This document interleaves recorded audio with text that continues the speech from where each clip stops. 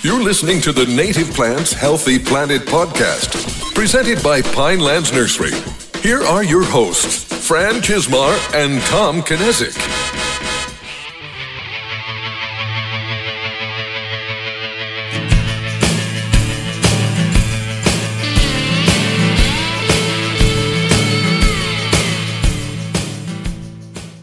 Welcome back to The Buzz, brought to you by the Native Plants Healthy Planet podcast, presented by Pinelands Nursery. I am Fran Chismar. And I'm Tom Knezick, and today we're buzzing into episode 119. Woo! And before we conquer our script of plant facts, native plant news, listener questions, book reviews, and not so occasional nonsensical rambles, we should probably do some follow-up. But first, Fran, I wanted to tell you, I guess this isn't really follow-up. Other than that, we've talked about beavers on the podcast before, and there's a new beaver show on Netflix talking about how important beavers are, and I gotta tell you, it's the best damn documentary I've ever seen. You get it? Dam is in what beavers build. I think you're really struggling over there. First you struggle to count, and then you struggle to hit the button. But aside from the really bad dad jokes, we do have some follow-up to get into. And the first one is, today is when we said... Wait, you really got me, because I didn't realize you were heading into a joke. And I was like, oh, I just canceled my Netflix subscription. I can't watch it.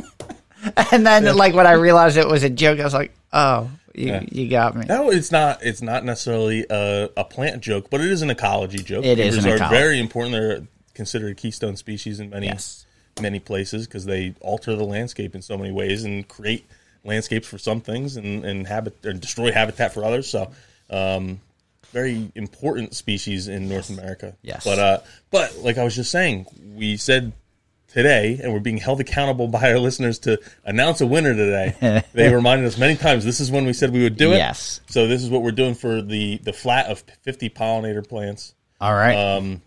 So I have a random number generator, and unfortunately there is no fun music that goes along with it. It is literally just picking a number between 1 and 70. That's how many written 5-star reviews we have. So I'm going to hit the button, and it immediately gives me a number when I do it. There's no build up at all. So I'm going to hit it right now. Okay. And the number is 66. All right. So while you're looking up who is number 66 as far as these reviews go, I'm going to talk about some of the other stuff we had, which was one. We have our job opportunity. I already have an answer. You already found it? Okay. I already have an answer. Announce the winner. You want to build that up? We'll talk about this, and we'll go back? Yeah, we'll talk about this, and then you can announce the winner when we're done with the follow-up here. All right. And the one is that we've talked about the job opportunity. We're hiring an assistant propagator here at Pinelands Nursery. The job's been live on Indeed for about 2 weeks now. I added it to Facebook recently. I saw that. You can find it on there. If you're interested, you know someone who is involved in a nursery trade and wants to work more with native plants, or is already a really good propagator and wants to work at a bigger nursery or something like that, send them our way. We'd love to at least look at all these applications. We've had a few good ones so far, and we're hoping to see a whole bunch. I think we're waiting until the middle of September to make a firm decision, because that's when our seed collection season really starts to pick up again. So, and I really think this is a once-in-a-lifetime opportunity. I don't know when this is going to pop back up ever again. I don't know the last person we've hired for this job. It's been a while. Yes. So, yeah. We also have our live show coming up. Yeah, I know I keep saying it, but I'm really excited about this. You know, the one thing, you and I entertain each other. Yes. Yeah. And that's pretty easy to do. But and we love hearing the interaction of our fans, but typically we have to wait sometimes a week to 2 weeks for the episode to come out, see the feedback, and then we respond to comments in the Facebook group. But I want that immediate reaction. Yeah. Whether, I don't know if it's going to be good or bad. Yeah, it's going to be interesting seeing the immediate reaction. Probably the thing I'm most worried about is I'm going to accidentally say something that is just really stupid in front of a crowd of at least 5 people. I'm going to, including us. And I am going to say something stupid. And we don't have the luxury of editing out for those folks, which we really don't do, and we've said some dumb stuff here, don't get me wrong, but we haven't said something that's like, oh wow, that maybe was like really offensive or just really just all around bad, and we shouldn't have said it. I don't think we've ever had that happen. There was one time where I said something, I'm like, I looked it up after because I'm like, I think this is true, but I don't know, and then I looked it up and I'm like, oh no, it wasn't true. Fran, pull that out, because that was, I don't want people to take what I'm saying and then all right. I'm right. With full disclosure, there was one joke. Actually, there were two jokes that I've made. One got removed before the podcast aired. Mm-hmm. And then the other one, maybe 50 people had downloaded it, and we had already gotten a comment back that someone was unhappy with the joke that I made. Mm-hmm. And it was kind of taken out of context. It wasn't the intention, but we could completely understand when they brought our attention that how it was, so we decided more offensive than we had intended. Yeah, so we decided so that we didn't run into that conflict again. They removed it. So maybe 50, 70 people heard it, and that was it. So there was that, but there's no...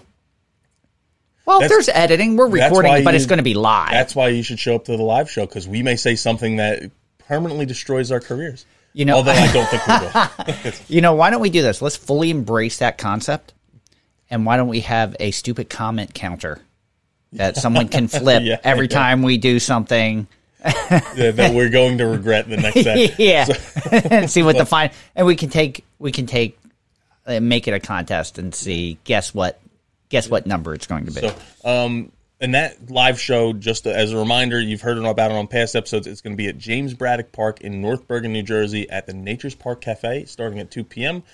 Prior to that, there's going to be a native plant sale that I'm taking part in, and so is Randy Eckel, who is our guest.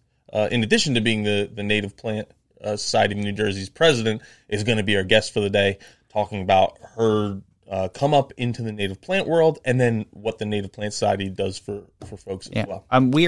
Randy's already joined us as part of a rooted discussion, but we got to talk about certain obstacles, but we never really got to talk about her history with how this occurred. So I'm really looking forward to it, because I really look up to Dr. Eckel. I'm really looking forward to... and I know she's been requested quite a bit, especially by Rob Meters. He really wants to hear us talk about the Randy Eckel, and it's going to happen.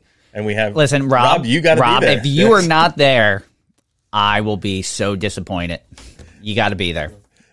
Some other follow-up is we just did a presentation for Bowman's Hill last week, and which I thought it went really well. I thought that went very well. You know, this was a new talk that Tom and I unveiled at this one, so it's always a little nerve-wracking when it's the first time you've done a talk. Like, we've done run-throughs, but this one was titled Lessons Learned, and we kind of made it like an inspiration a day calendar, where we took one quote from many of our guests and kind of made a story, and it made it like inspirational things to just keep you motivated in your quest towards native plant material, and just some like small lessons. Like, we all think of the big pictures and the big players in the game, but there were so many great guests with so many small pieces of wisdom that we just wanted to share with everyone. And I felt as if it went pretty well. At least I think it did. Yeah, so did I. And then the last little piece of... And we'll be doing that again. Yeah, we have another one come up for the Sourland Conservancy. It's Thursday, September 22nd. 22nd at the Hopewell train station. And we'll be doing that one for a first time. We'll be doing a talk in front of a live audience. Yeah.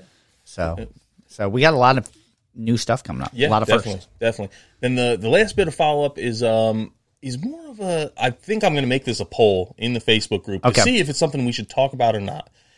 In our last Buzz episode, the this or not this or that question, the take it or leave it question was... What was it, Fran? Because it was wind energy, wind farms. That's right, with the wind farms. It was wind farms off the coast of New Jersey. Coast, yeah. And so we talked about that a little bit. We got into nuclear energy a little bit. Had a really cool conversation with our friends Bill Young and Blaine Rothhauser last night. I did, at least, when we had a little moth night over at our seed farm. And they were talking about nuclear energy, and I think they both agreed that it was something that we really should look into. And Russ Murray weighed in but I don't remember exactly what I was just looking on Facebook trying to figure out. He gave us people that we should talk to. And the one or guy have as a guest. he recommended when I said, oh, yeah, there's a guy on LinkedIn who I know who talks about this a lot that I'm connected with. He's the guy Russ recommended. So now, Russ didn't really weigh in on how he felt about it. Yeah. I think he just gave us people to talk to. Yeah. I want to know what Russ thinks. Yeah. We kind of asked what Russ thought. He didn't weigh in. Now, and this is where I wanted to make it a poll, is our name of our podcast is Native Plants, Healthy Planet. We try and incorporate at least how the native plants are impacting the planet through different projects or through cultural stuff. And this one is a little bit further away from that topic of native plants. That is, might not be always discussing native plants, but that's the core of what we're trying to do. We might not be discussing the specifics of the plants, but how, as a general thing, they're impacting the environment. When you're talking about wind farms and nuclear energy, you aren't talking about that's in the same realm of environmentalism, but it's not directly tied to the plants. So I want to put up as a poll in our Facebook group and see, we have the context to talk about this. But yeah, I want to put up a poll in the Facebook group and say, is this something our listeners actually want to hear? Or is it something they say, yeah, stick to the plant stuff and ecology and plant focused stuff. So that's my plan is to put up as a poll. And so the choice is yours. You're going to be able to vote and see, is this something we should talk about? Is it something we're not? Maybe I like that idea. There's something else we're going to launch at some point. It could always be one of our secret tapes episodes that the first one we recorded last night. So awesome. It might be a shorter discussion in that format, like a bonus episode. Yep. Like a bonus episode type thing. So. I don't know. We've gotten, I'm kind of torn because we're a native plant nursery. We talk a lot of what we talk about deals with native plants. Native plants is in the name of our podcast, but I really feel it's evolved to more of an ecological, environmental podcast with a focus on native plants, or like you said, it's at the core.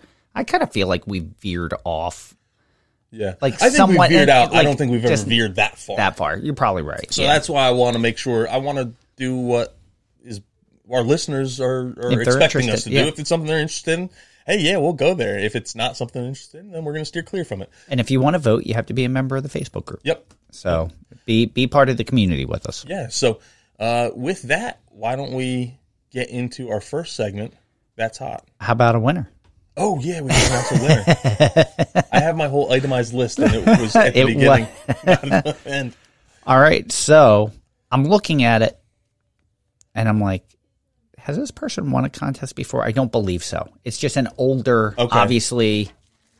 Well, let me ask you this. I have board, a question. You can write it down. I have a question for you before I did this. I started at the top and counted down 66. But that's really not the right order. I should probably start at the bottom and count up. Or if there's 70, you count 4 from the... I count it 4 from the bottom. Should it be 4 from the top or 4 from the bottom? I would have gone 4 from the bottom. And that's what I did. Or excuse me, I would have gone 4 from the top. All right, so I'm glad I didn't say who it isn't. All right, so hold on. That changes my answer then. So it's...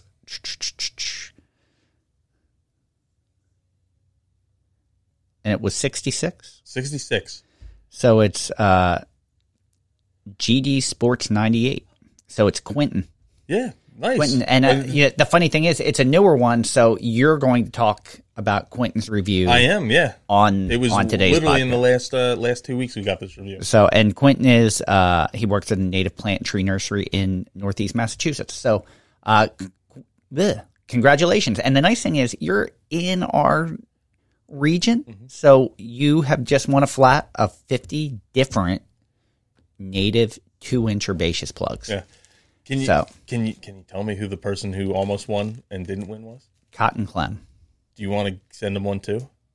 Yes. Okay. I think that's fair. I think that's fair too. Since we did not make that clear in the rules and regulations of this contest when we started, which way we were counting from, I think we'll do 66 going either direction. So we have Cotton Clem and GD Sports 98. So, but in order to get your product, you have to reach out to us. You can email us at info@nativeplantshealthyplanet.com. Yep, that's right. And make sure you identify yourself as a name, give us your name and address, and we will mail it out within the next week to 2 weeks. Yep. But I will personally select handpick the 50 plants that we sent. Yep. So awesome. So you'll get one flat. Perfect. Congratulations. That was a good contest. A lot of people were really invested and interested. So hopefully you're happy with the plants that you get. Cool. Awesome. That's hot. It's hot. I can get rid of this little reminder to talk about this beaver joke. So last night I got back from our moth night and laid down in bed, and then I'm like, it's 1 o'clock in the morning, and now I can't fall asleep. So I was just reading Twitter, and I have this account, and I think it's just called like dad jokes or something like that. And that was the joke. I'm like, ooh, I got to use this on Fran tomorrow when we record the podcast. So I put it up as a reminder so I didn't fall asleep and forget. So, yeah. All right. You know what? Would you like to go first? I'll go first. All right. Because you know what? I'm actually going to veer away from the plan I put and just ad lib one. Okay. Based on something. And it came about yesterday, so you weren't in the office. So you'll find out when we get to me. Yeah. So my plant, and I honestly, I think I've chosen this plant for the exact same reason I'm going to talk about today. Okay. And that's Allegheny monkey flower blooming. Nice choice. In the wet meadow behind our seed farm right now. Really cool looking flower. It's like Jersey Friendly Yards writes it best, says small lavender colored flowers bloom throughout the summer, offering a consistent nectar source for bees. The flowers are thought to resemble the face of a monkey. I hadn't looked that close to think that it kind of makes sense. Have you ever seen that meme of like the bird of paradise flower? And it's like, oh, I realized that I've been looking at this. It's not looking like this goofy bird. It actually looks like a bird flying. Yeah. Yeah. I don't know if I've looked at a monkey flower and said, oh, that looks like the face of a monkey. The funny thing is, it's something that I've had on my property and I've never really noticed. Yeah. So continuing what Jersey Friendly Yard said is this wetland perennial prefers constantly moist, rich soils and has little tolerance for drought. It offers some deer resistance and would make a nice addition to a pond or stream edge, wet meadow, or rain garden with consistent moisture. I see it in the wet meadow behind our farm all the time, where the ground is consistently wet. There's high deer pressure there, and it has persisted. So I would say that is probably somewhat deer resistant with the amount of deer we have per square mile. Where I had it, there was deer pressure and not a lot of food for deer to eat, and it never got browsed. Yeah. So I would think that's pretty true. And it's just it's one of those plants, and it's not uncommon. It's just you don't see, in my experience, I don't see like huge swaths of it. Like I'll go to that same place, and you'll see right now. I'm seeing eupatorium. I'm seeing some swamp milkweed. I'm seeing blue vervain and New York ironweed. All in this. So if you're thinking about adding plants and you have some of those plants already, this is a plant that goes along well with it. But I'll come across like a small patch of this where I would come across like I'll see tons of those from a distance. I'll see them way off and just a ton of purple loosestrife too. Yeah. Not a good one there. That's an invasive plant, but yeah, it's just a cool plant. I'm thinking now. I'm like, oh yeah, I could have chose that spirea I found too. But that was kind of there's like a handful of flowers blooming. It's mostly in seed. I think. For me, it's not something I think about all the time because it's not as native here. It's more like you go out a little bit more into PA, and it's you find it a little more often. So it's a little more rare here, but it's a great plant. I love it, and that's why I incorporated it into my property. I was originally going to do purple lovegrass because I've recently fallen in love with it, especially after seeing it in our seed fields. That's not a good thing to say as a recently married man. Can't be lusting after other things so quickly. But it caught my eye. I can't help myself. So, and I wanted to make that my choice, and we can make this my next buzz choice. Yeah. But what kind of stole its thunder was a conversation we had in the office yesterday, and it's not something that we've ever really. It's a native plant, but a lot of people don't see some of the benefits, or it's a little more aggressive. So it's going to be Typha latifolia, which is broadleaf cattail. And it can be a little bit more aggressive. I don't want to say invasive because it is native, but it can take over certain areas and choke out other native plant material in the right conditions. But I thought about something from my childhood and didn't know if it was if there was any merit to it. So as a kid growing up in PA, but only like 10 or 15 minutes from the Jersey border, occasionally people would bring home the stalks. Yeah. And we called them punks. Yeah.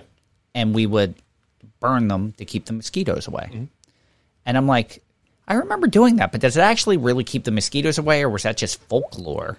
And I looked at it, and apparently it's a New Jersey thing. And I guess because we were so close to New Jersey, but that's a New Jersey thing, and they are called punks. I don't know why, but you would light the end on fire, and it burns very slowly, and it apparently keeps, there's some merit to it. I don't know how well, but it will keep mosquitoes away. So there's a whole new use of cattail. If you hadn't thought about it, or if you're in an area of the country. It's funny because I hadn't done that since I was probably like 9 or 10 years old. And cattail, if you don't know, can take, I think, up to 12 inches of permanent inundation, can take dry areas very well. It has phytoremediation properties, where we've seen it used in like wastewater treatment. So it's not everyone loves that plant. Yeah, but it just kind of brought back. You're smiling. I'm remembering a funny story, and I'm like, should I tell it now or should I save it for the secret? It's your turn for a secret. I don't have a secret. I'll save it for the secret then. It's a cattail related story. All right. I got to remember it. Hold on while I write a couple notes here. What I will say about cattails in the meantime is they're edible too. And I've taken, you can't do it now, it's a little too late, but you can take the young heads when they're still green. So you want them to be probably like, they won't be quite as thick as like a Sharpie marker, but they're thicker than like a pencil. Yeah. And they're still green, like they're not turning brown yet. You can take them and like you'll just kind of roast them on the grill. Okay. With a little, and then put like a little bit of butter on them and eat it like an ear of corn. Oh, okay. And the one I had, I wouldn't say it was remarkably flavorful. Yeah. But it wasn't bad. It was definitely edible. It was, I think I picked it a little bit early, so it didn't come off the stalk as easily, like the seeds didn't come off the stalk as easily as you'd want, but, and it was kind of a lot of work for a little thing.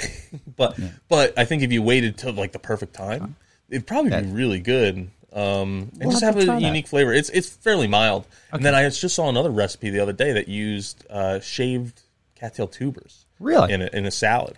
I'm like, ooh, that's pretty interesting. I'm kind of glad you brought that up because it sparked two things. And please correct me so I'm saying it correctly. I know you know the right way. This dates back of burning the cattails for mosquitoes to the Lenape in it. It's Lenape, right? The Lenni Lenape Indians taught the colonists when they came to do that. And one of the other Lenape uses for that plant is if you take the stalk off all the way from the bottom, inside the stalk in the bottom, there's like a gel packet. And if you squeeze the gel out of the packet, that's what they used as a Band-Aid. So you can take that, you can take that like gooey gel on the inside of the packet and coat a cut with it, and it will seal the cut and help heal the cut. Kind of like putting Vaseline on a cut. Very similar. So it had multiple uses, and I just thought that it wasn't just someone burning something to be crazy, but it dated back to Native American Indian uses. So. Makes a lot of sense. Yeah. So, and for Fran, when we get to the secret part, just remind me that because I'm going to forget that I have this written down here. All right. Remind me that I wrote down what the secret is. I put a box around it, and I have multiple arrows pointing at it that say, today's secret. Just because I'm going to be like looking at you. I'm not going to be looking at the paper when we get there. Well, I'm writing the word box surrounded by a box and arrows pointing to it to remind me. Yeah. So two great choices. I don't think you can go wrong. I'll save both purple lovegrass. And they're both like somewhat similar conditions. I guess in that same wet meadow, you'll see the cattails when the water gets a little bit deeper than this. This is... I'll see seasonal flooding with the mimulus, but I won't see it in constant water. But when I say seasonal flooding, it'll be like a couple months. It'll be in like an inch or two of water. Yeah. Where the cattails will be maybe 6 inches. Yeah. Even a little more. And please forgive me. I can't remember if cattails are 6 inches of permanent inundation or 12 inches, but they can take decent water, and that's why You see them a lot in retention basins. The only problem is it really creates a monoculture.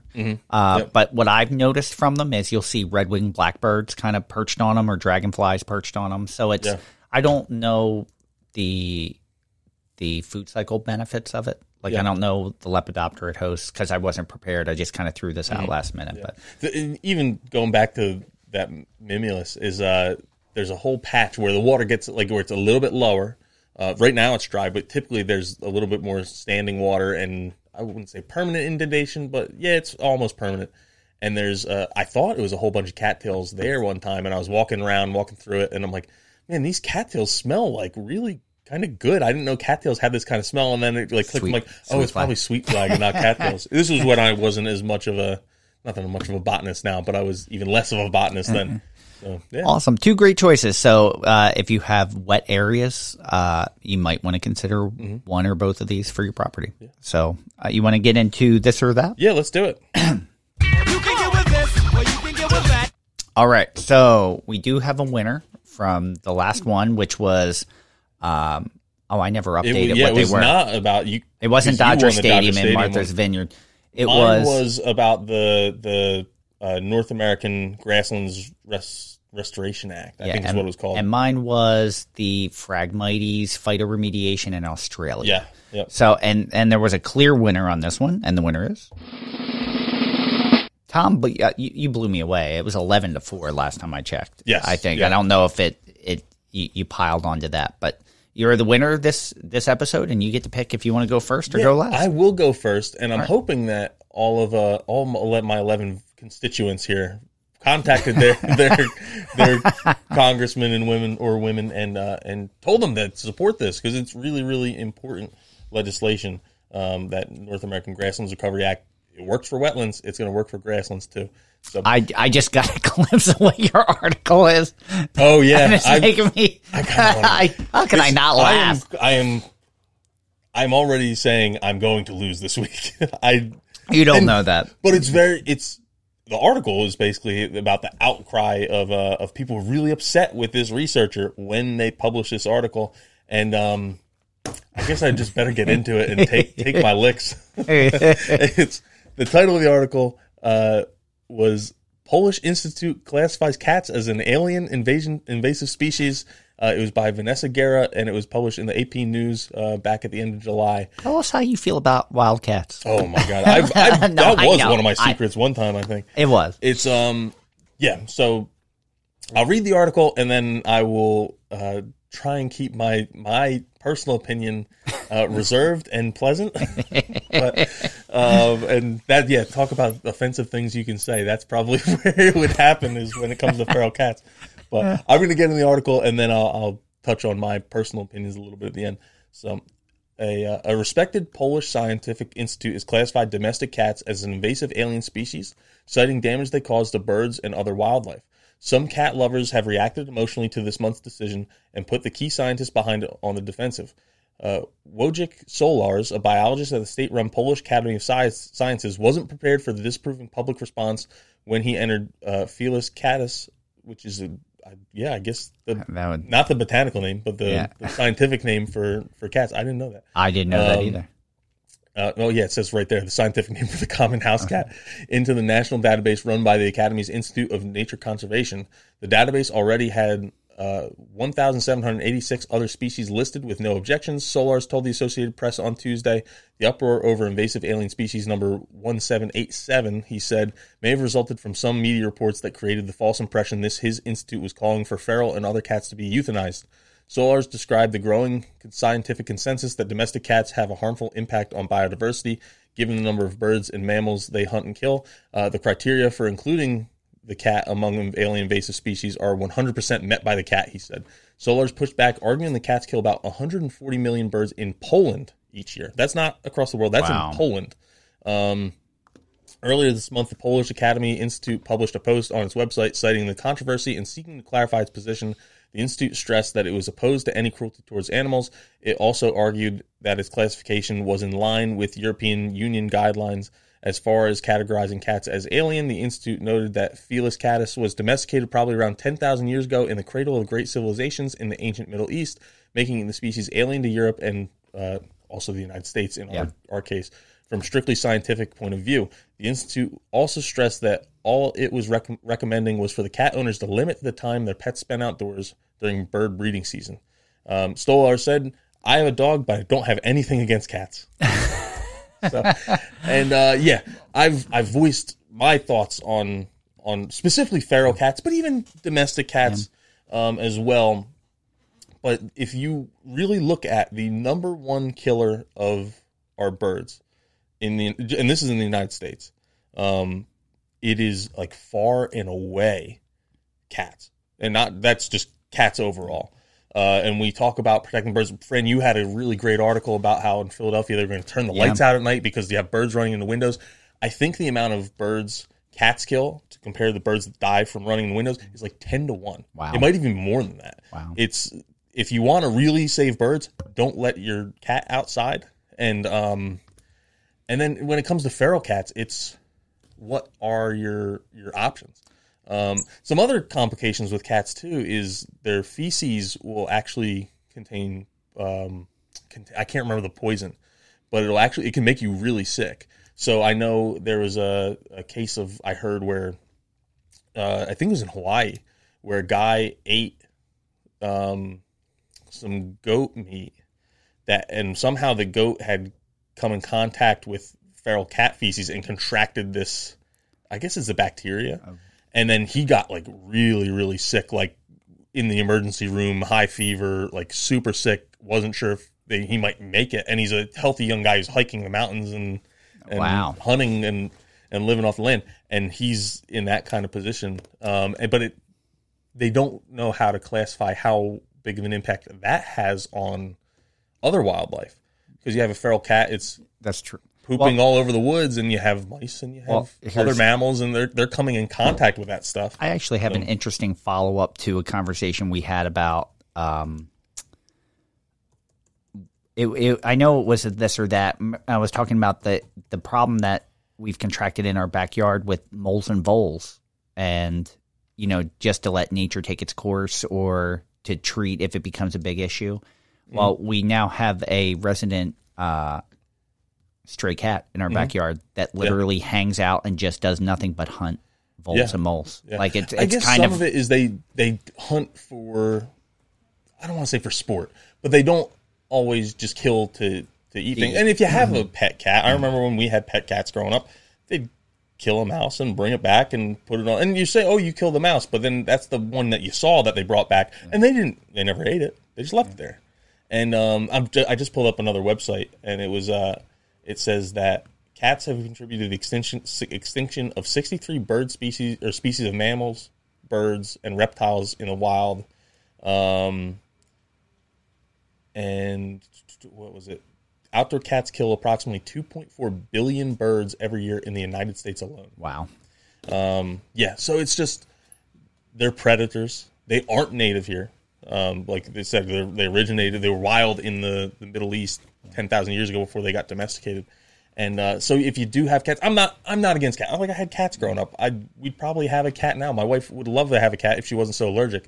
But it's just an understanding of the impact of you need to understand the impact, and it's fine to have it as a pet inside, in my opinion, but you shouldn't be letting it outside and then wreaking havoc on the ecology. We have enough feral cats that are doing that, and then you have your house cats they're going to do that as well. So, interesting article. Interesting. I know. Yeah, I know. Not everyone's going to agree with it, and it's more of an ecology article, not a native plant article, but it's something I saw this, and I had a conversation a couple days ago that we were talking about this too, in relation to. Well, it was actually we were talking about the Bob White Quail project we're working on at the back of our farm, and the person said, do you have feral cats around here? And then I was like, yeah, we have a handful. Not a lot, but a handful. And he's like, it'll never work. They're just going to eat every single bird you put out here. And not even eat. They're just going to kill them. Wow. And so he's like, you have to do something about the cats if you want the quail part to work. So, yeah, it's a hard balance. Yeah. Good article, though. Good article. I chose my article this week. I kind of feel like I'm going to the well. Like, how we always joke about using Margaret Roach articles from the New York Times. Mm-hmm. It was just nice for me to see a native plant article in another another big newspaper. The Washington Post has been really friendly to native plants, too. Yeah, so this was actually a huge article. What I have pasted here is literally 1/10 of the article. Wow. Yeah, I mean, I had copied and pasted the article here, and it took it was like 15 pages. Yeah. So I selected the first 2 pages that I'm going to read just to give you a good summary of it. A lot of after what I read is they give lists of plants that are good. Yeah, like they cool. do, hey, here's 10 perennials, here's 10 shrubs. They really break it down to helping someone if they're just getting started with some primer lists. So the name of this article is The Rise and Beauty of the Native Plant by Chris Moody, and this appeared in the Washington Post, I think, a week ago.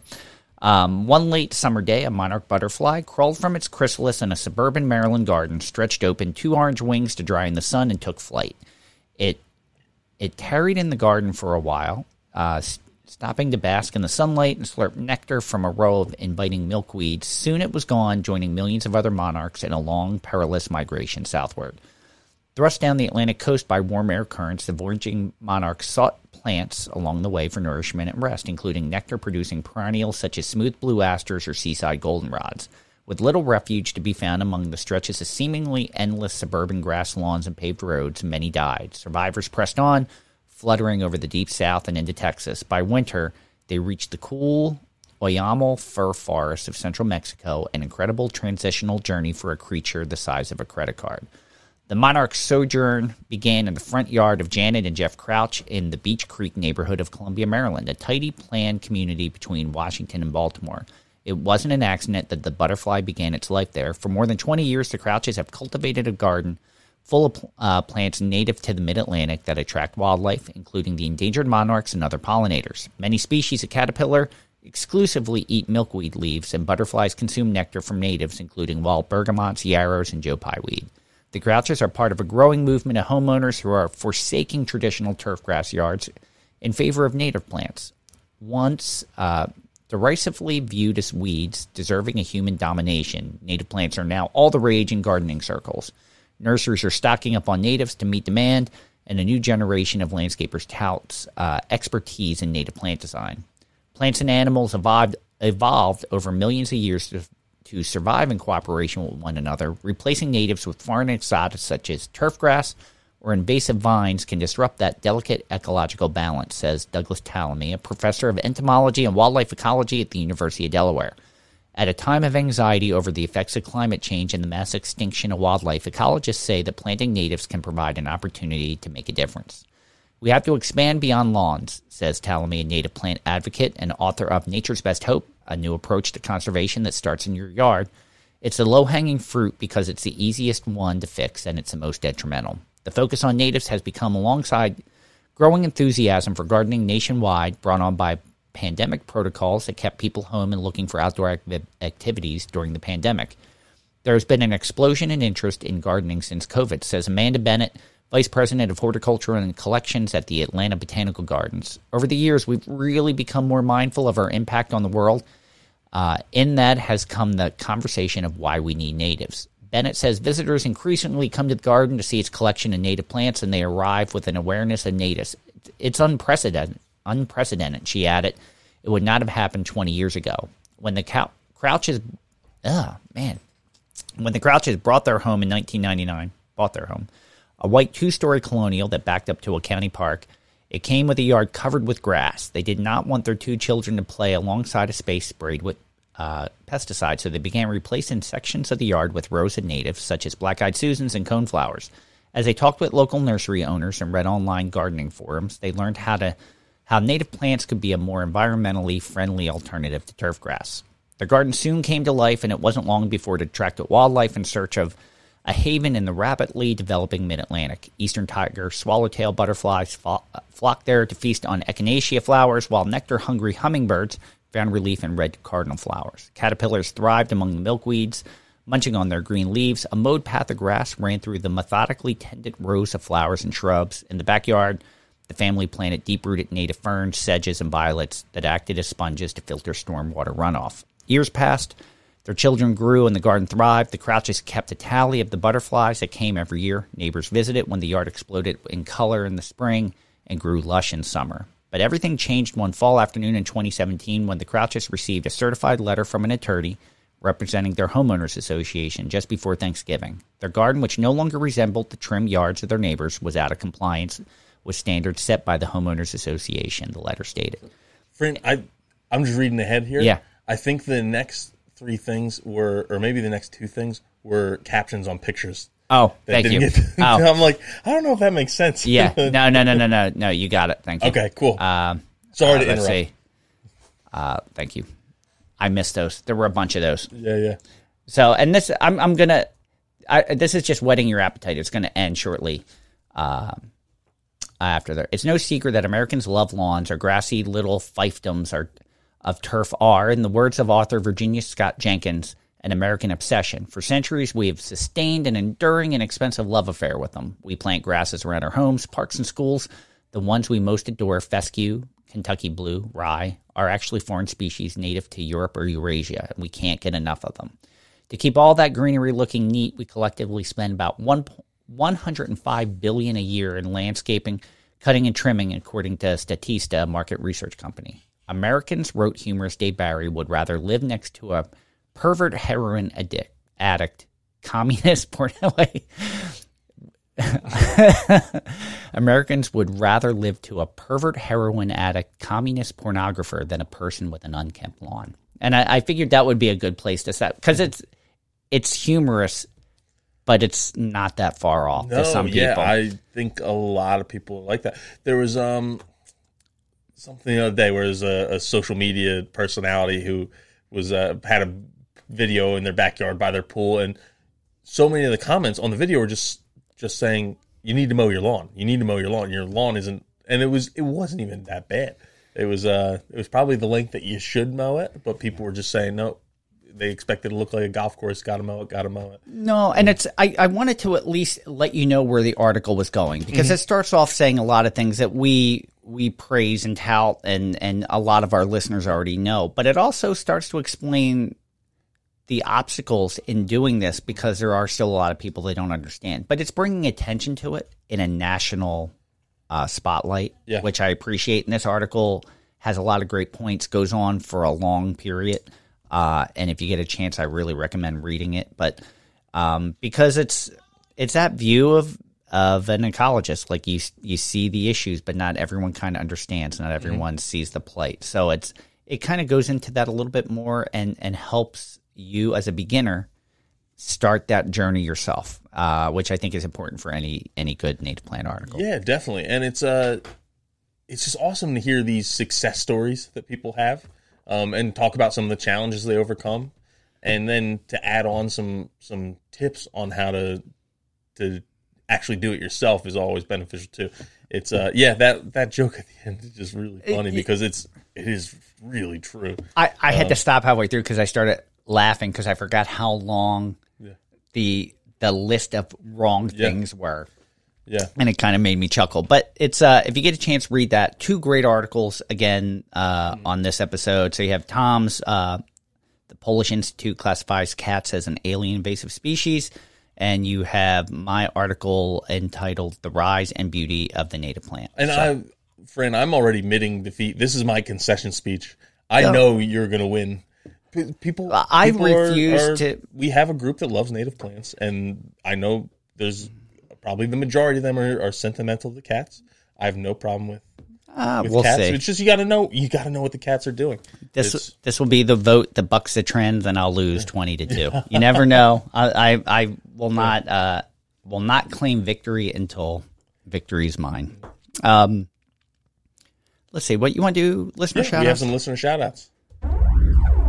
Listener shout out.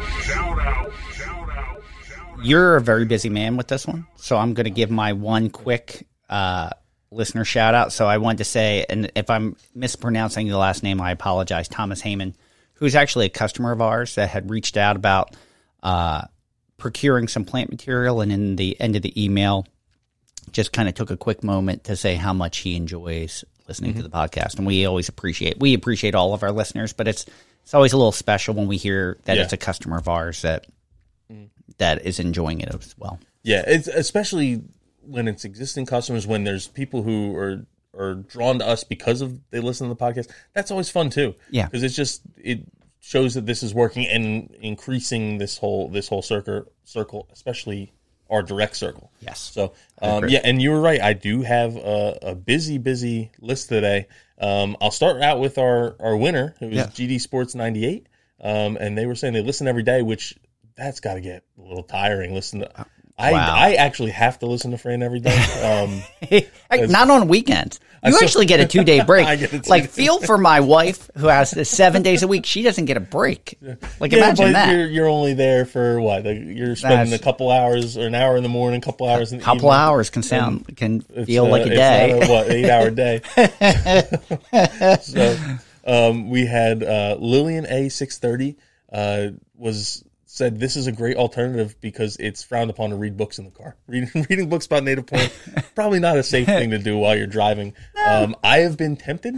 I really want to read this book. I'm taking a 5-hour drive, so I can probably sneak in a couple of pages, maybe a chapter or two. We had Elizabeth from CT, is become an enthusiastic native plant proponent.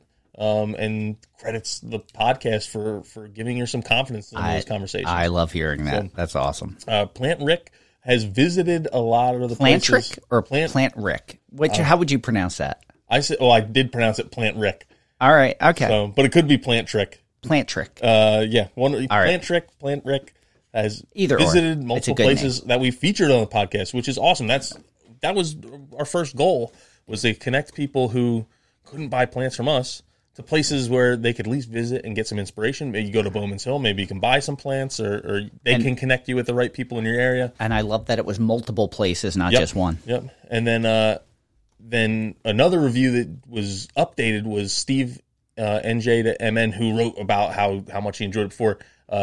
Said he likes when we talk about native plants more than when we get off topic, which I'm factoring into our vote on the wind farms. And I agree. There's times I'm like, we haven't talked about plants all over. I wonder when we're going to hear that we haven't talked about plants. We've had where we've done like 4 episodes and say, maybe the next guest, we really need to bring it back to and we native try and plants a find little that bit more. balance. So, because it is important to expand the topics in a broader sense, but we want to actually get into the plants as well. That's our roots. Yeah. To have a pun. And I think if we only spoke about native plants, we wouldn't have made it 119 episodes. Yeah. So there's got to be a good balance there. Yeah.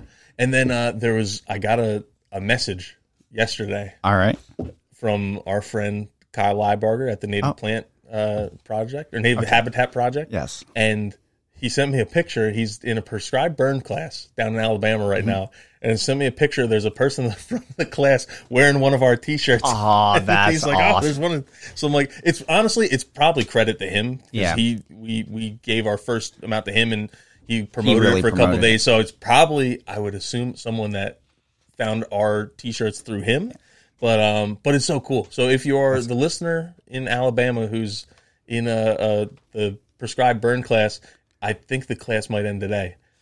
And I was going to say, which is Thursday. If it ends tomorrow and Friday, turn around because you have the guy from Native Plant Talk right in the back of the classroom. He's way more popular you than have a us. superstar in the class with you. Yeah. Which shirt did they have on? It was a green one, and I think it was probably the one that says Plant Native Plants. All right. Because it had just our logo on the back.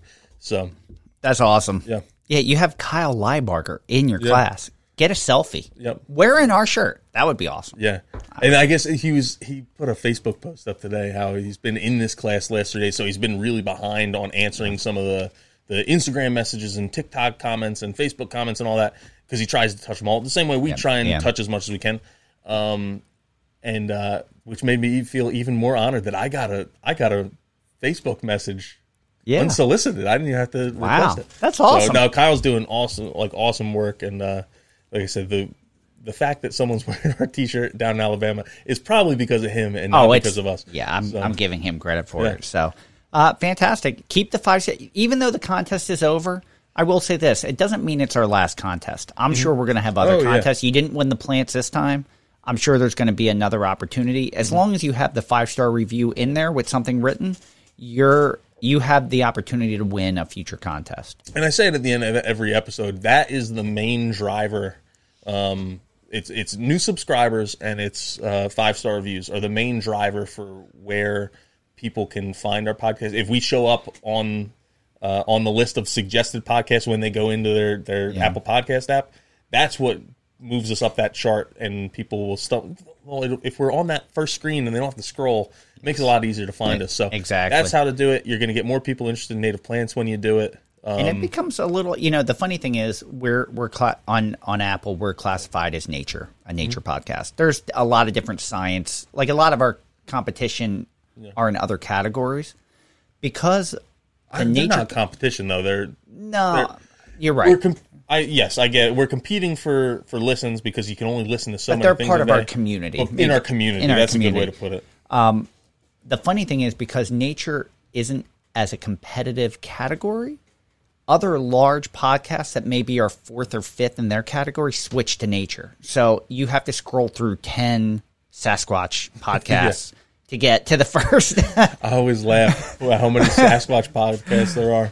It's it must be, you know what, listen, it must be a really popular topic. Like how many, I would love to know how many of our listeners listen to Sasquatch podcasts and how many different ones they listen to. I think that's our ticket to moving up the charts is we have to have a Sasquatch episode about what native plants Sasquatch needs to, what he uses for his habitat, what he needs for his shelter, what he's going to eat. Which native plants he uses to, go to the bathroom. He probably listened to our episode with our list back in. That was like episode 3, I think, or but it's just it helps, and any little bit, every 5-star review helps push us a little bit closer to the top. Obviously, your listens matter, but there's some weird.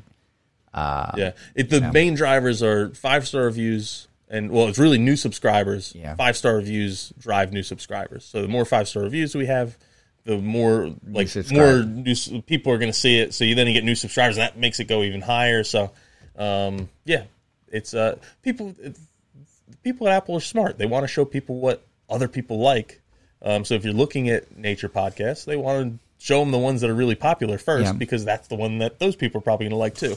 So exactly. So you're helping yourself by building this community. You're helping the native plants. You're helping ecology. You're helping connect habitats.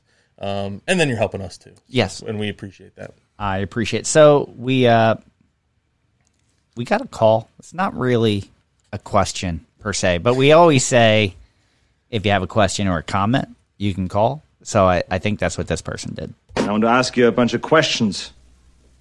And I want to have them answered immediately. It's a simple question. No, I didn't hear you. What was your question? So I think that was lead-in enough for this. I'm just going to play it. All right.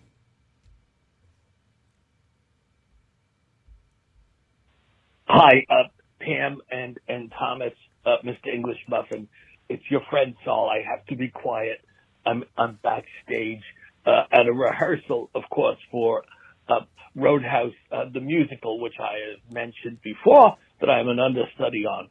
But what I thought we would do, because I've seen a lot of comments from your viewers that they would like to hear a little bit about this, I've grabbed the sheet music that Dalton sings. And even though I'm not his understudy, I thought we'd all enjoy it if I went into a rehearsal room and I sang a little bit. This is Dalton when he's addressing the new crew. So let me carefully, if I can, open this door. It's god-awful loud, isn't it? Sorry about that, fellas. Okay, I'm ready now. And this is, again, Saul, your friend, singing Dalton's part from Roadhouse, the musical. Okay? Here we go. All you have to do is follow 3 simple rules. Never underestimate your opponent. Always expect the unexpected. Number 2, take it outside. Never start anything inside the bar unless it's absolutely necessary. And number 3, be nice. Okay, fellas, I hope your viewers enjoy that. Pam, congratulations on your wedding. I know you had meant to invite me, but undoubtedly in the COVID, the mailman lost the address. So I will be sending you a suitable gift. And Thomas, God bless you for the work you're doing. Goodbye. I'm Saul, gardening in New Jersey. I thought somewhere in there would be a plant question. No, it was just Saul. Yeah, I apologize. We must have the mailman had to have misplaced your invitation to the wedding. I'm sure. Obviously, you were invited, and I apologize that you didn't get the invitation. We were wondering where you were at the wedding. Yeah. So, but I wonder when the show starts, because it might might coincide with the new an evening show. reboot. You do well. I was going to even say you'd go to our live show in North Bergen. Mm-hmm. You hop on one of the buses, or you hop on the path and head across the river into New York City and find wherever his off-Broadway theater is and watch a little Roadhouse the Musical. All right. Oh, we have is the topic you're going to... A little aside. So I said I did a moth night with Blaine Rothhausen last night, who's in the business, but also listens to all the podcasts. And he said he was telling me his favorite part of every episode is when we go and do the articles. And he's told me in the past that he's like, why do you play that crazy man's voicemails all the time? He's like, that's like his least favorite part. So there you go, back to back. And I know he's going to love my article because we've talked about that a little bit. But yeah, he's Native Plants, Healthy Planet gives, and then it takes away. Sorry about that, Blake. So is your topic a Grow Read a Book? Or is that... Yes, it just ended up in the topic area. All right, the topic was not I'm doing a Grow Read a Book. It just got put in the wrong place. Grow Read a Book. I like books. All right, what do you got this week? Yeah, so I listened to the book. It was called The Tree Line, The Last Forest and the Future of Life on Earth, and it was by Ben Rawlins, who I think is a British author. It's one of those things. Like, it's an audiobook. Was it written in a British accent? It was written in a British accent, but I didn't look into where he's actually from. But the narrator was definitely had a British accent. Okay. So, and I was thinking about how best to summarize it, and then I was like, oh, let me go on Goodreads and see what they said about it. And I'm like, oh, they actually really do a good job of summarizing what this book's about. So I'll read their summary, and then I'm going to give some of my thoughts on it, because I thought it was a pretty impactful book. So for the last 50 years, the trees of the boreal forest have been moving north. Ben Rawlins' The Tree Line takes us along this critical frontier of our warming planet, from Norway to Siberia, Alaska to Greenland, to meet scientists, residents, and trees confronting huge geological changes. Only the hardest species survive at these latitudes, including the ice-loving Darhurian larch of Siberia, the antiseptic spruce that purifies our atmosphere, the downy birch conquering Scandinavia, the healing balsam poplar that Native Americans use as a cure-all, and the noble Scots pine that lives longer when surrounded by its family. It is a journey of wonder and awe and incredible creativity and resilience of these species and the mysterious workings of the forest upon which we rely for the air we breathe. Blending reportage with the latest science, The Tree Line is a story of what might soon be the last forest left and what that means for the future of all life on Earth. And it was just a really fascinating book. Like I tend to like more scientific books that have a little bit of story to them. I don't want all science. I want a little bit of story in it. And then books that are a story and then misrepresent the science, as I've talked poorly about other books on here before. And this was like just the perfect balance, where it was really, really scientific, but he's traveling across the Northern Hemisphere. And it's a pretty modern book. It was written over the course of the pandemic. Okay. I think he started his research in 2019 and had plans to do a lot of this stuff in the summer of 2020, and some of that got derailed because he couldn't actually get there due to COVID. So I don't know exactly when it was released, but a lot of it was that we're losing some really critical habitat due to global warming, And because of that, it's actually impacting global warming even faster. When we think of global warming, we think of like the ice caps are melting or the glaciers are melting.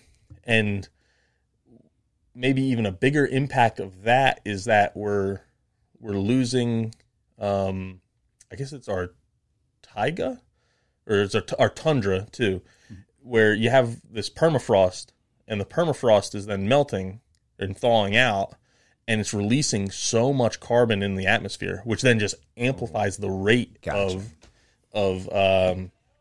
global warming.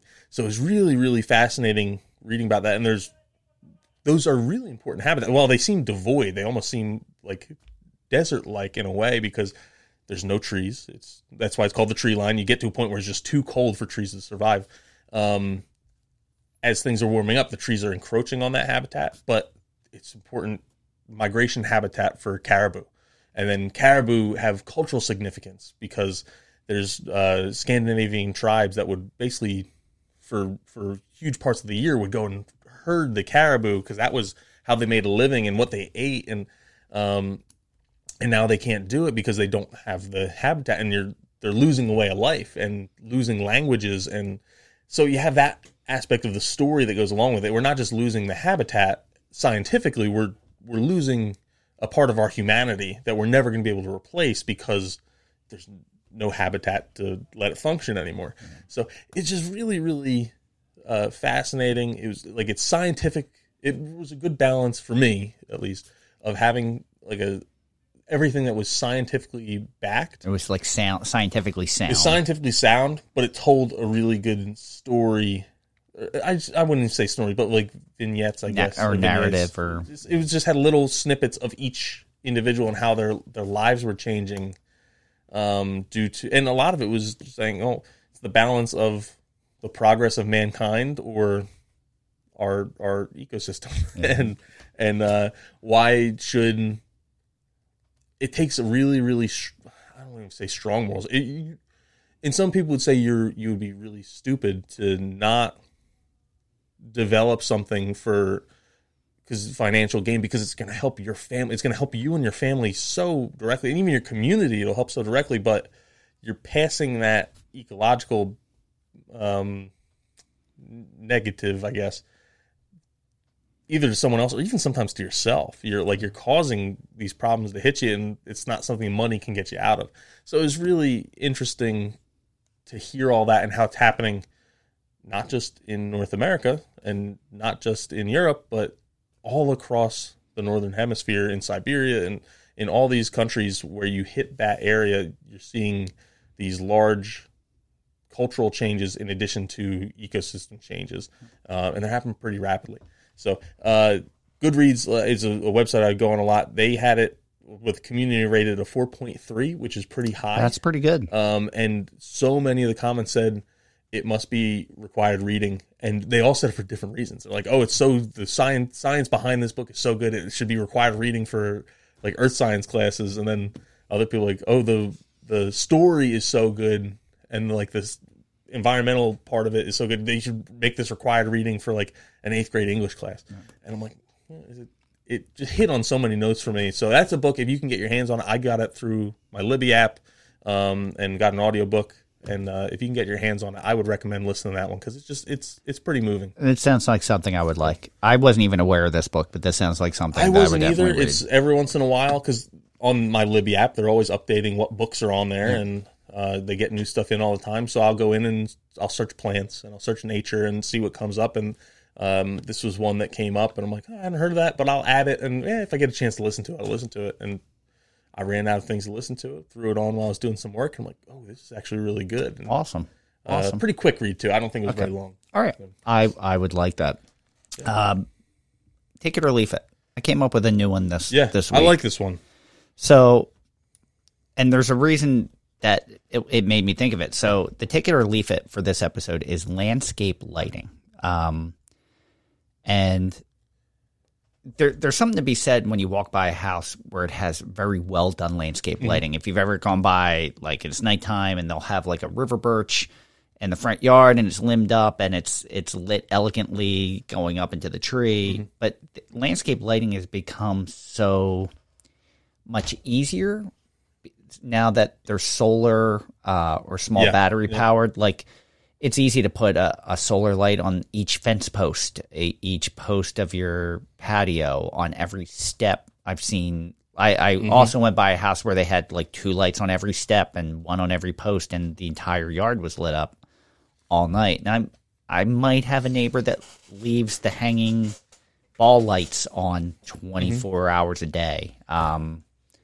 So I know it has a benefit as far as to the look of your home and the protection of your family, having it lit so you can see. But it's also very detrimental. You've had many articles about what it does to insects and how it affects insect numbers and just their cycle.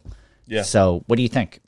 Yeah, I think it's a tricky one. We don't have any landscape lighting, but we do have a light that's on the utility pole that's over our parking area behind our driveway, or where our driveway runs into. And it's something that with the power company, I can choose to have it off or on. And I said, no, when they first came in, I'm like, yeah, put it on. It's no big deal. And then as I kept reading a lot of articles, I'm like, we really should turn that off. But it serves a purpose. It's nice to have the light out there if we're going out to your car, especially in the winter when you're getting home late. It's on a solar timer. Okay. So it only comes on when it gets dark enough to come on. It's not just like it's on all the time. Even on a cloudy day, it won't come on. It's got to be pretty dark for it to come on. Yeah. And then I was kind of convinced. I'm like, you know what? We're paying for it. So it's you have the monetary effect and then the ecological effect. Let's just turn it off. Do we really need it? No, not really. And then there was a bunch of break-ins in cars in our community. Like literally right after. Yeah, I should probably leave this on because like literally right after I kind of took a year to convince myself, we should turn it off. And then all these break-ins where people were coming in the middle of the night and breaking in the cars. I'm like, this is probably a pretty good deterrent to not have that happen. Security is a valid reason. We have a street light that's just to the right of our driveway. Mm-hmm. Like you have to have night like room blackening curtains. Yeah. Because it shines in the 2 bedrooms that face that. Like if you have your curtains open or sheer curtains, I mean it lights your whole room because it's a second story, it's closer to the light, it's but people park under that light to make sure their cars are safe. Like I understand those aspects, but I'm thinking about landscape lighting. We do have 2 solar lights that are on like 8-foot tall posts that are at the back of our garden. And the ones that were there when we moved in didn't work, so we replaced them and got new ones. And I was like, oh, this is kind of a cool aesthetic. And then same thing as I read more about them, like, do we really need it? And I'm like, those probably aren't making that much of an impact. I'm basically like greenwashing myself by doing that. And I think it's beneficial if you can have. So when we're outside, when we have dinner outside, especially over summer, we're having dinner outside, we aren't eating near those lights, so they really aren't serving any purpose other than to look at them. And then we go in. It's 9:00. We go inside from 9 to 5 in the morning or 6 in the morning, whenever the sun comes up, they're just on, and there's an impact there. Now, I think they're not very bright, so I don't think when I've been around they attract many insects, but they do attract insects. So, it's there's definitely a lot of negative effects with it, but then you can always look at it this way where like, well, if I turn my 2 off, all my neighbors still have theirs on, so why does it really matter? But it's got to start someplace. Yeah. It's, I can't remember if I had actually talked about it on the podcast, but at the top of the back of our house, we had a security light, this bright yellow security light. And I don't even know how this is possible. There's no light switch. It's not solar powered. It was on 24/7 and had been for 14 years without going out. Yeah. I don't even know how that's possible. Yeah. No light, so we couldn't turn it off. It was on, and we finally had someone disconnect it. Yeah. And it's amazing, first of all, just the difference in the stars when you go out back. Yeah. But we did see a difference in the amount of insects that we typically encounter at night and the bird activity because of the amount of insects. So I think it's paying. And it wasn't a light that we needed or necessarily wanted. Mm-hmm. but went on for 14 years. So it's just kind of crazy. Like, as we got rid of it, we're thankful we got rid of it, and it makes you realize some of the other lights that maybe aren't necessary. I'm sure there's some necessary ones, but there's also some people getting crazy with the amount of lights that are out there. I don't have a firm take it or leave it. I partially want to leave it, but I understand that some is necessary. Yeah, I think some is necessary, but I always think it's a little funny how when people have like the lights shining on their house and it's like, people don't need to see your house at night. They don't care. No. They don't care what your house looks like at night. No one's even driving down your little cul-de-sac to see your house. Why do you care so much about having the lights on your house? But I think it's one of those things. I think just people, and it starts with us. Yes. We just need to be more cognizant of, we have these lights on. Are we actually using them? Like, is it worthwhile, or are they just on? Yeah. And if they're just on, think about turning them off. Even if it's like, I'm thinking, okay, we do eat outside by our pool during the summer, so it's if we're walking around, it's nice to have them on, but we're not out there in November, so why am I? Now, it's not affecting as many insects then, but it is in April when the pool's not open, and even early May. So let's turn them off, and then when we start going out for the summer again, you can turn them back on. And I think what will happen is we won't actually turn them back on because we'll forget. It'll just be like, oh yeah, we didn't even notice that they weren't on. So just be cognizant of those choices and that you have choices. I understand the pros and cons of it, but if you can conserve some energy and help some insects, and you could do a little bit less or have them run a little bit less, it'll save you money, especially if you have something that's on all day, because that's just adding to your peak charges, which I had explained to me by someone from PSE&G as it's not. I thought there was like peak times, like, oh, if I try and fire something up at noon, it's going to cost me more than if I do it at midnight. And that's not actually how it works. It's kind of how it works, but not really. They measure. Russ Fenari, call in and tell me if I'm saying this wrong, because I might be. But how it was explained to me from a guy from PSE&G is, say you have, it's this time of year, you have your air conditioner on, you have every single light in the house on, and then now all of a sudden you plug in your blow dryer and start running that too, and your dishwasher's running, your fridge is running. They measure how much electricity you're using at your peak, at the most you're using it, and that's what they charge you for, regardless whether you're using that much or not. So the next day you might be on vacation, nothing's on, or the fridge is running, that's it. But you're getting charged for what you used the day before every other day of the month, because they never know when you're going to turn it all on again. Yeah. So they have to make sure they have the supply and the capacity to get it to you in case you do turn everything on again. So maybe I was just dumb and didn't understand that for a long time. But that makes sense. That makes sense to me, and I'm sure that's that's how it's working. Yeah, that makes complete sense. He said, I was explaining, I was saying, oh yeah, I only plug this in at night, so I avoid like the peak charges. He's like, oh no, that's not how that works. And then but if you're not running it all at once, if you only do it at night, then you're actually helping yourself. You are helping, because your peak is going to be lower. Think of it if you were if you actually drew out on a chart how much electricity you're using at every single hour of the day, where your peak would be. Well, if you don't charge your phone at noon and you charge it overnight, which has its own issues too, but you're lowering that peak by a little bit. So I know there's days where there's a TV on, there's two computers on, the dishwasher's running, the washing machine's running all at once.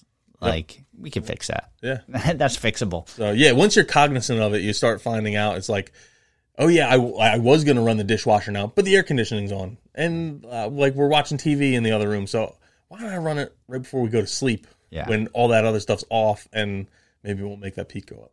And maybe we're doing that's not right, but that's what we're doing now. So that's going to wrap us up for this week. Thank you for joining us today. We hope you enjoyed listening to The Buzz. Thank you, everyone, for listening. Native Plants, Healthy Planet, presented by Pinelands Nursery. RJ Comer, thank you for our Buzz theme music. We always say make sure you buy or stream RJ's music on iTunes, Spotify, or wherever you consume your music. Make sure you head over to Pandora and check out one of his curated playlists. They're fantastic. If you like Americana, they're fantastic playlists. Make sure you head over there and check those out. I subscribe to a few. They're great.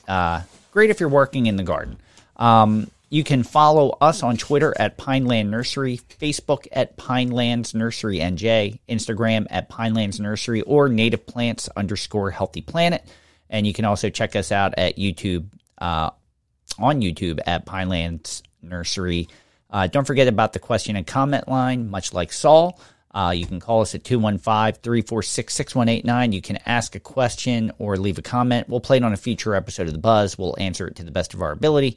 If not, we'll find someone that can. And thank you to everyone who's joined the Native Plants Healthy Planet Facebook group. Make sure you look to vote for this or that this week. And look for the poll to see if you would like us to do an episode on nuclear or wind energy. Yeah, so you can buy Native Plants Healthy Planet merch directly at our website, www.nativeplantshealthyplanet.com.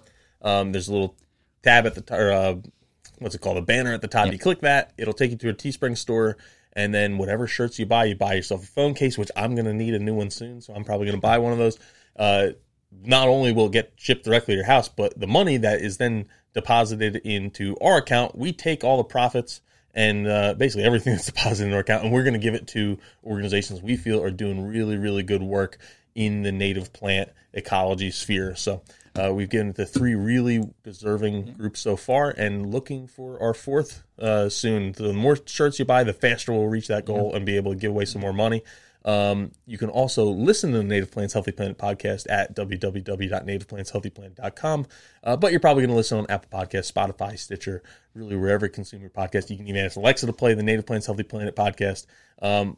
If at all possible, when you're there, I asked you earlier, I'll ask you again, if you leave a 5-star review, it goes a long way into promoting the message of native plants and getting it into more people's ears.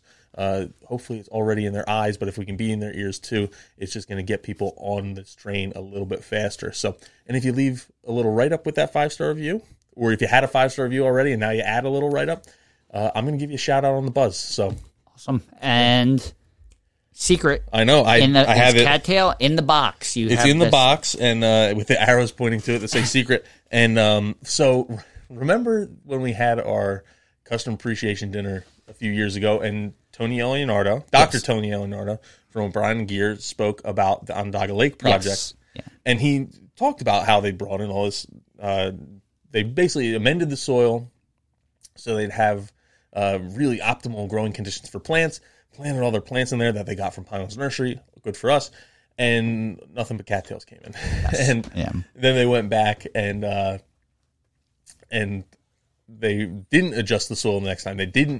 They left it kind of nutrient poor, and you think, oh, nothing's really going to grow in this.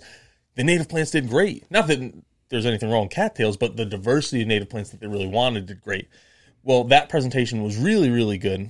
But there was one guy in the audience who said, "Why are you bashing cattails so much?" And my wife asked me on the way home, she's like, "Who's that guy who's so loud in there?" It was really, really loud at the presentation. Let me guess. Can I guess? Are you going to say that? No, you can guess who it is. Don Smith. It was Don Smith, and he's like, he really loves cattails, doesn't he? I was like, yeah, I guess so. But Don Smith is one of probably the best ecologists I've ever met. He does a lot of work up in the Meadowlands. Amazing naturalist. He loves the land, loves the Meadowlands for sure. And he had a really good point. And Tony wasn't bashing cattails. No. But maybe I see Don's point that, you're acting like cattails are the worst thing in the world, and they aren't. I don't think Tony actually was, but no, he had a good point that, hey, cattails have a benefit too. They provide a lot of habitat. I forgot all about that. That's pretty funny, though. But Don is a great environmentalist and has done a lot of great work. But you'll hear him from a mile away. He has a booming voice, and he's a fun guy to be around as long as you're not the target of what he's talking about. So, that's awesome. Yep. So with that, I'm Tom. And I am Fran. Thank you again, everyone. Coming up next week, we actually have Johnny Quispe from the Nature Conservancy Cities program. And we've actually recorded that already. So we're really excited about that. Yeah, he was a fantastic guest. Yeah. So you got to stay tuned for his native plant at the end, because that was an awesome story. Oh, that was a fantastic story. So make sure you tune in next week for that. And until then, keep it native.